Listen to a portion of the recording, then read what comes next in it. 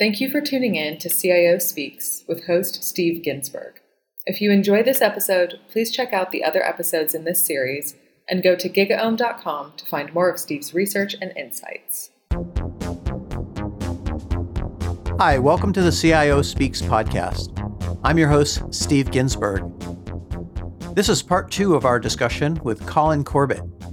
Colin has been a leader in internet engineering with principal roles at PayPal, eBay, YouTube, Google, Dropbox, Netflix, Twitch, and others. In this episode, Colin and I will continue our discussion on data center management. So we've talked about, getting in a great data center contract, making sure the data center is going to have the spec that you really need for your location in the best ways.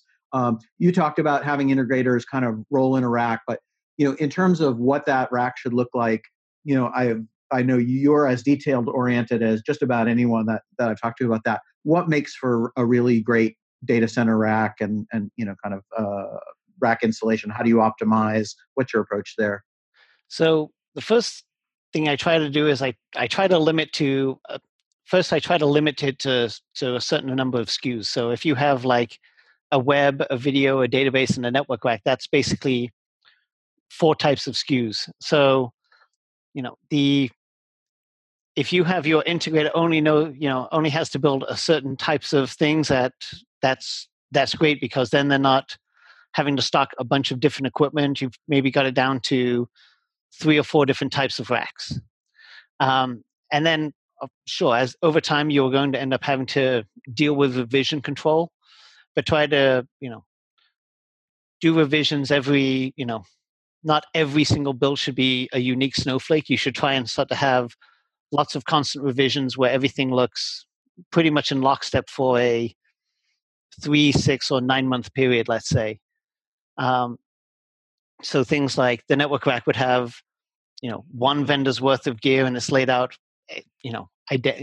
perfectly, as well as the webs, the videos, and the database. And sure, as Intel or AMD release new CPUs, you're going to have to iterate that. As hard drives become obsolete or end of life by the vendor, and you have to swap that, you're going to have to iterate. But try to do it at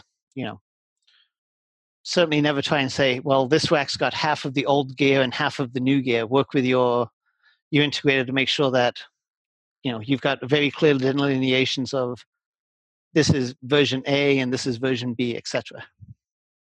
Yeah, I've seen teams look at that not only to make sure that the rack can be well maintained, but even to get to the fact where even the cage has incredibly similar detail between multiple cages, as you start to have lots of data centers and lots of data center cages, just to make sure that site operations people can move in and efficiently do the right thing and not kind of spend too much time figuring out how the whole cage installation even works. Right.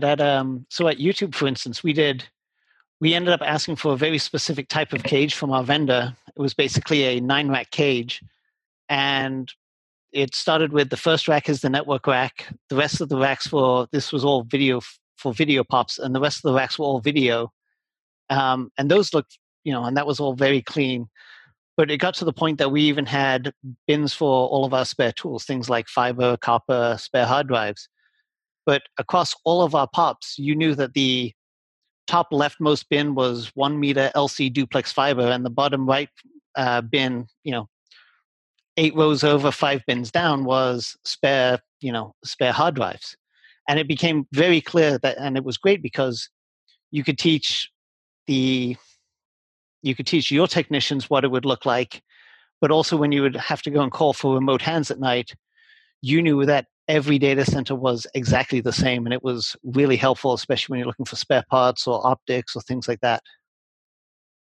And then in terms of the rack itself, what's your approach for kind of optimizing for power and both sort of power that's available to the rack and then providing that power to the rack? So I'm very happy with sorry, I'm kind of like jumping Take around. your time. It's fine.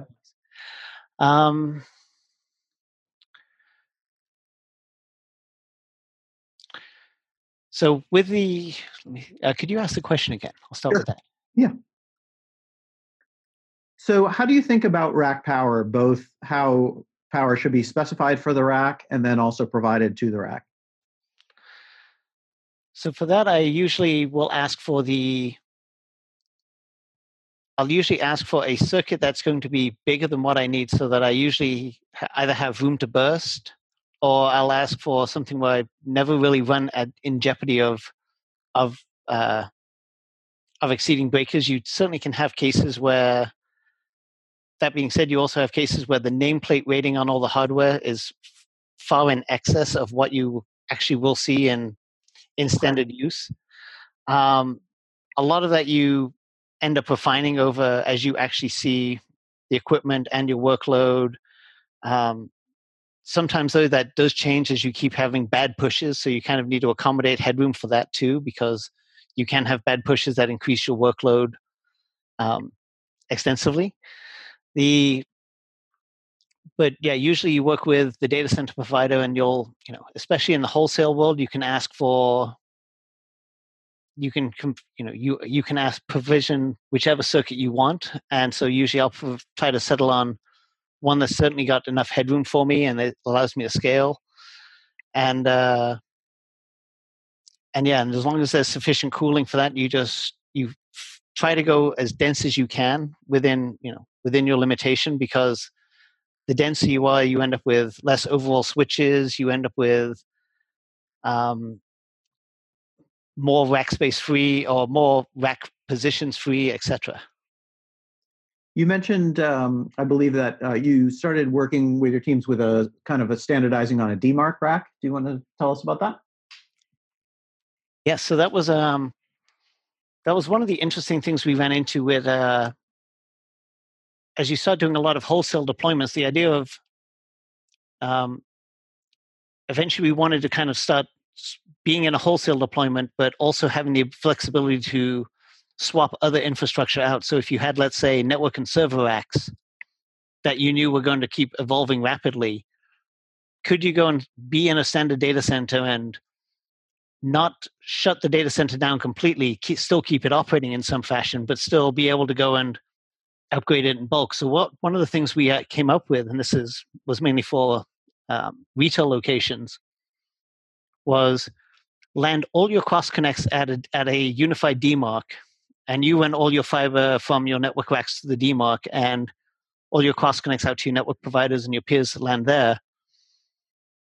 And then you can then with enough coordination and planning, you can swap out your server racks, you can swap out your network racks, and the DMARC stays the same.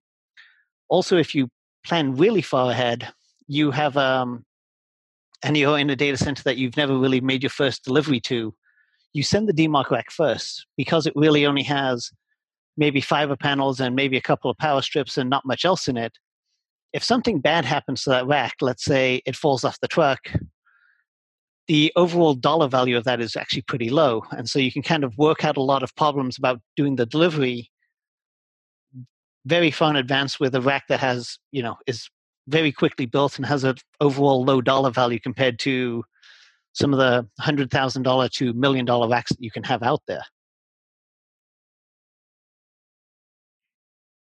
That's cool. How do you think about the vendor solutions that are out there for customized racks, say the APC racks and Dell racks and Rackables, and there's kind of a lot of consumer options today? I've had some overall good and bad between them. So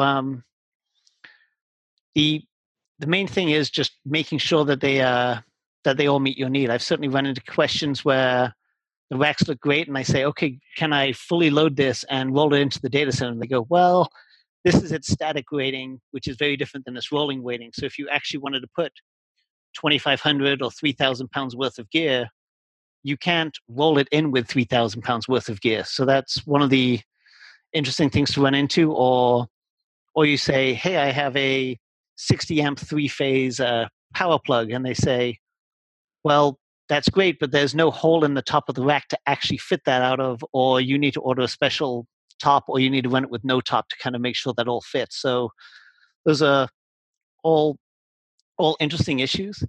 Um, for me, when I've worked with integrators, we've also seen things like I've seen racks where the customer has come to them saying, I have 3 different types of airflow, either side to side or side to back or front to back, and all these kind of stranger things. And a good integrator will certainly help you make sure that all of that's correct. They'll do the air baffling to make sure that all works. And also things like balancing all the phases, especially when you have things like 3-phase power. As for working with some of the larger vendors, I've had a lot of strange issues when I want to specify certain types of gear. So things like if I have a favorite RAID or a favorite NIC card that I want to use in my infrastructure that I've certified from, that we've approved from using our white box solutions. We've definitely had cases where the bigger vendors have not been able to source it, or they can't get it in a reasonable amount of time. Also, we've run into cases where they'll sell a standard off-the-shelf hard drive, but with their custom firmware, and if they no longer support that drive, or that drive's not sold through that vendor, I can't replace that drive or buy new drives straight from the manufacturer anymore because they don't have the custom firmware on it. So I've certainly run into those issues, and that's not been fun. I'm trying to resolve that, and has become a few interesting issues there. How about as you move to custom storage arrays, blade servers, or even hyperconverged infrastructure? So there's some interesting things there too. A lot of the problems actually end up being physical. So some of the newer arrays I've seen, they're basically 36 inches deep. But the data centers, most data centers, especially retail data centers by standard, will only ever give you a 36-inch deep rack. Or they have aisles designed around 36-inch deep racks. So what that means is that you end up needing like a 42-inch or 48-inch deep rack, which generally does not fit in the data center or doesn't give you the ability to service them. So if you ever had to go and work on the rack in the back, let's say to pull out the switch that you've rear mounted, you might not be able to either open the door, or you might not even be able to go and pull the switch out to go and service it and swap it. So it's really interesting that you can run into those issues. Also, you'll see things like shallower cold aisle racks where they'll try to go and make the cold aisle so small that you can't actually bring out that 36-inch deep drive array, because there's just not enough room in the aisle. So a lot of physical planning goes into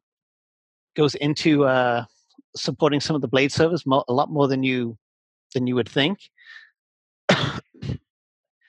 But as you go to but as you talk about blade servers, you have things like flexibility questions. Things like, can you get 10 gig, 25 gig, 40, 50, and 100 gig out of the back of the blade servers? In some cases, you can't. You do it by just exposing the actual networks on to the chassis, or from the back of the chassis. Or sometimes if there's dedicated switches in the middle, you end up with limitations in terms of capacity.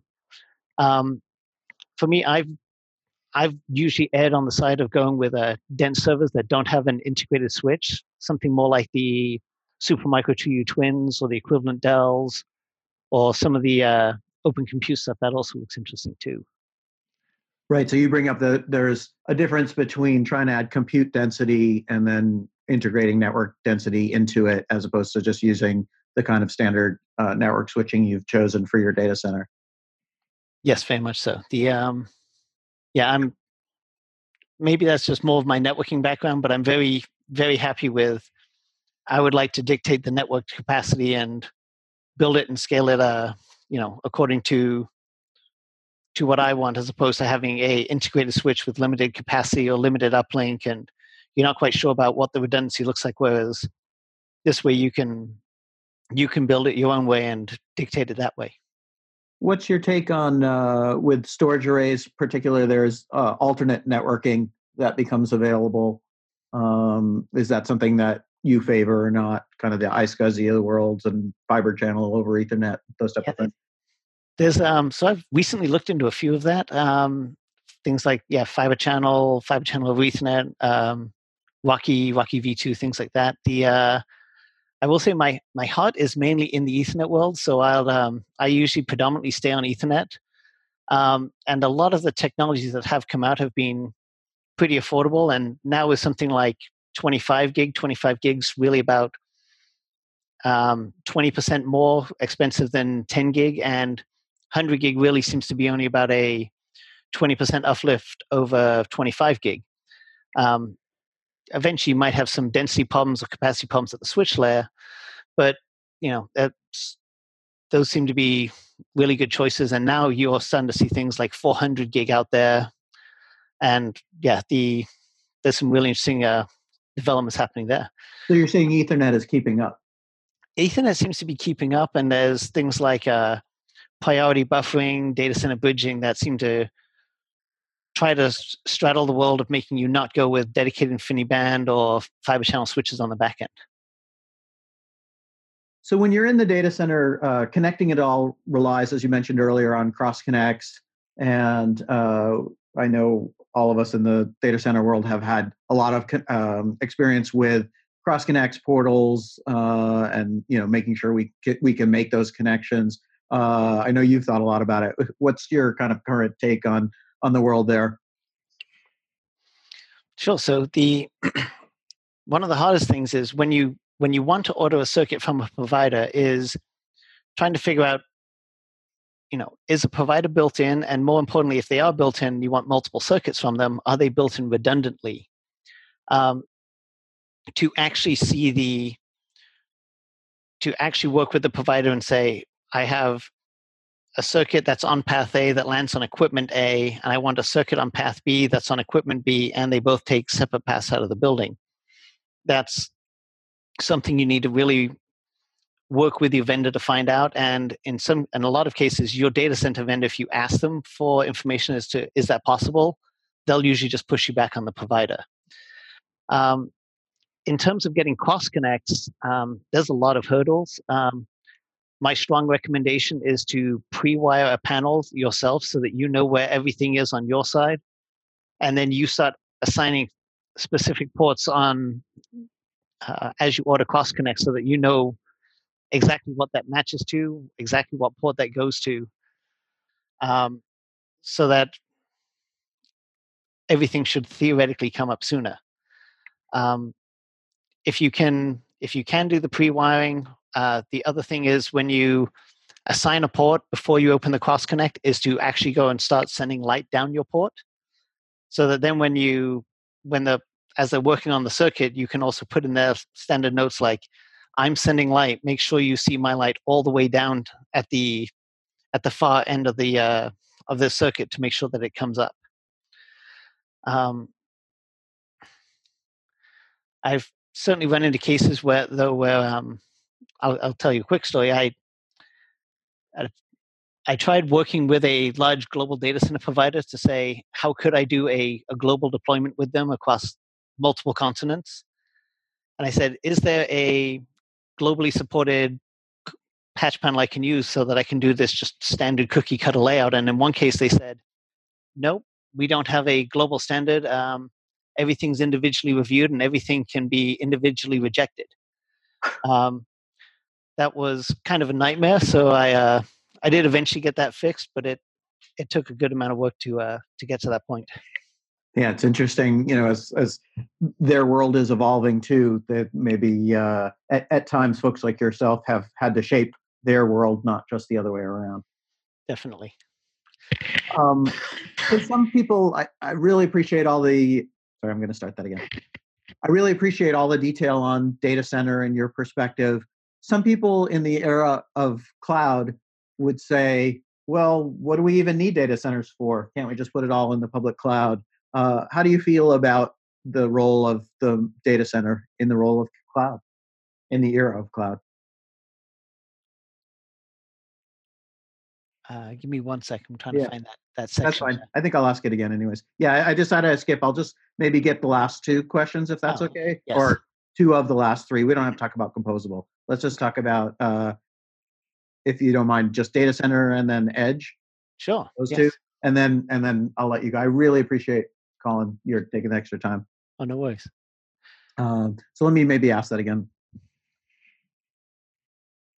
So, Colin, you've given us great insight into the data center and the details about working with it and optimizing it.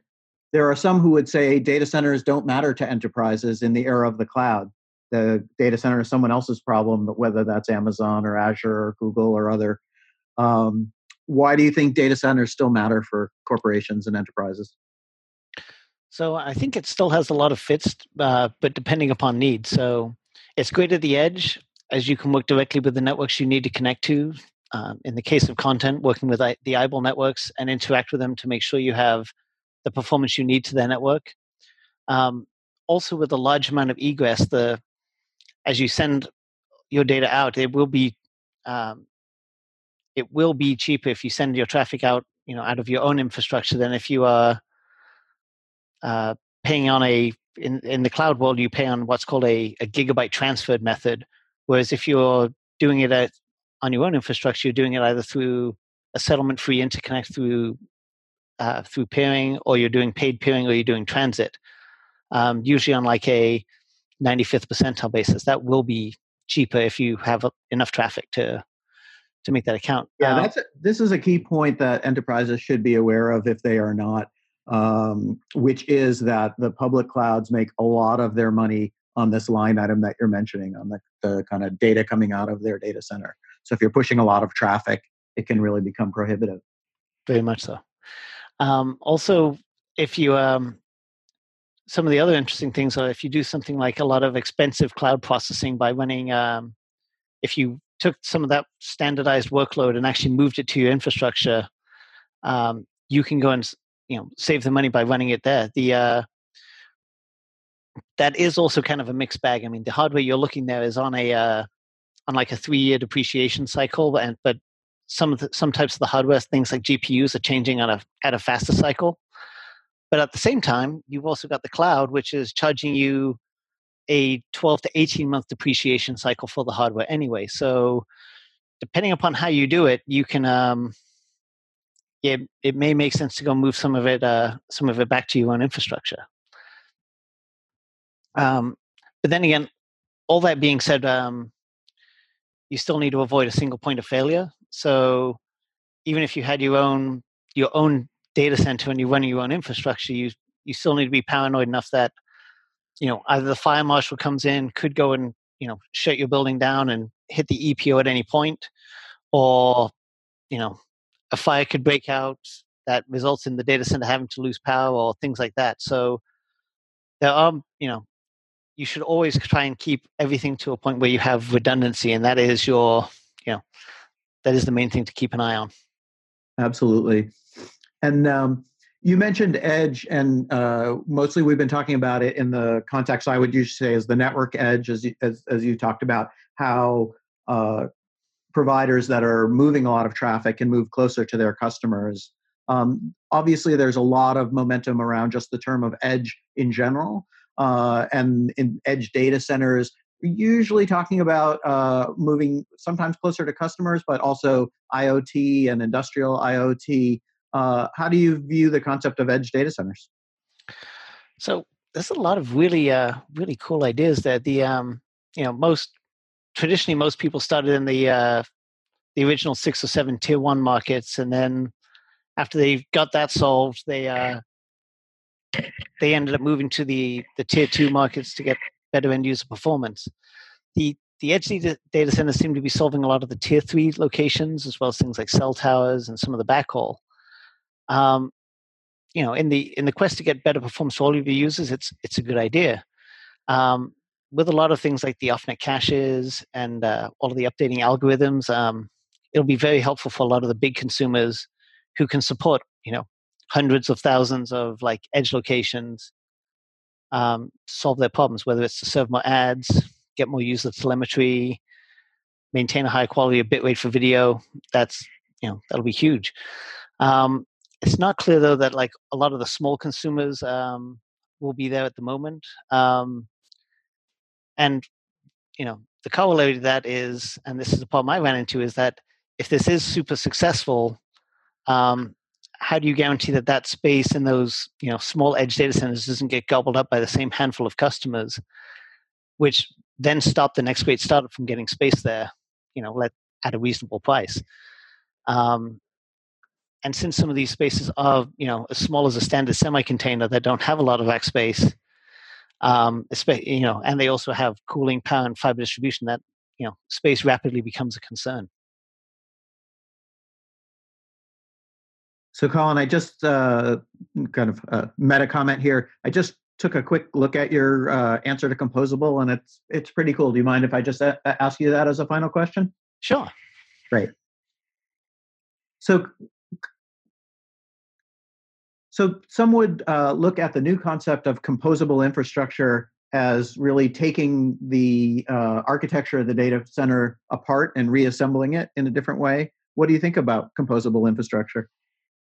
So I haven't really tried this extensively. At the moment, Kubernetes seems to be the thing, and it looks pretty interesting. But yeah, I haven't really had too much time to test it. That being said, though, there are many needs where people need both bare metal and VMs instead of just one or the other. So the idea of being able to utilize the cloud or wheel-in racks and have them available as additional resources is a great thing. That being said, I do believe the ability to capacity plan, which was a core part of doing data center infrastructure originally, has kind of been lost. And so, yeah, the idea to burst is very much needed these days as a result. So with capacity planning, you're saying people would normally, in the past, you'd run an exercise looking at the specific systems and the needs for those systems, and now that's all kind of too dynamic to plan for? Is that what you mean? So traditionally, getting data center space. So if you needed a rack worth of gear from an integrator, usually the lead time there is about 6 to 8 weeks with no warning, no planning, let's say. And as a result, that usually that means you're running your infrastructure with either some headroom or with the ability to basically say, if everything goes south, do we have enough to, if I need to order a rack today, do I have 8 weeks worth of headroom in my infrastructure? Now with things like, hey, I can just go and open up extra, just order additional capacity from the cloud, or just add, service to my cart, and all of a sudden I have servers. A lot of the idea around capacity planning hasn't really, has kind of been lost. At scale, though, you really need to, know what your, what your hardware needs will be, not just 2 months away if you order service today, but also months down the line, and maybe even years down the line. And as you get to a really big scale, you run into cases where the cloud providers might not have capacity, or they'll invite you to their capacity planning meetings as well, or they'll want to know what your forecast is, if you're big enough for the cloud provider. Interesting. Well, great. Well, thanks very much, Colin. I appreciate your answers today and ongoing from the past, and looking forward to continuing the conversation in the future. Thank you very much. It was a great time chatting. If you enjoyed this episode of CIO Speaks, please check out the other episodes in this series. Optimizing network interconnection in the changing cloud landscape is the focus of a new report called Connecting Clouds that Steve wrote for GigaOM Research. To find out more about how IT leaders and organizations are overcoming challenges in the evolving cloud era, download the single report or subscribe to GigaOM Research for future-forward advice on data-driven technologies, operations, and business strategies.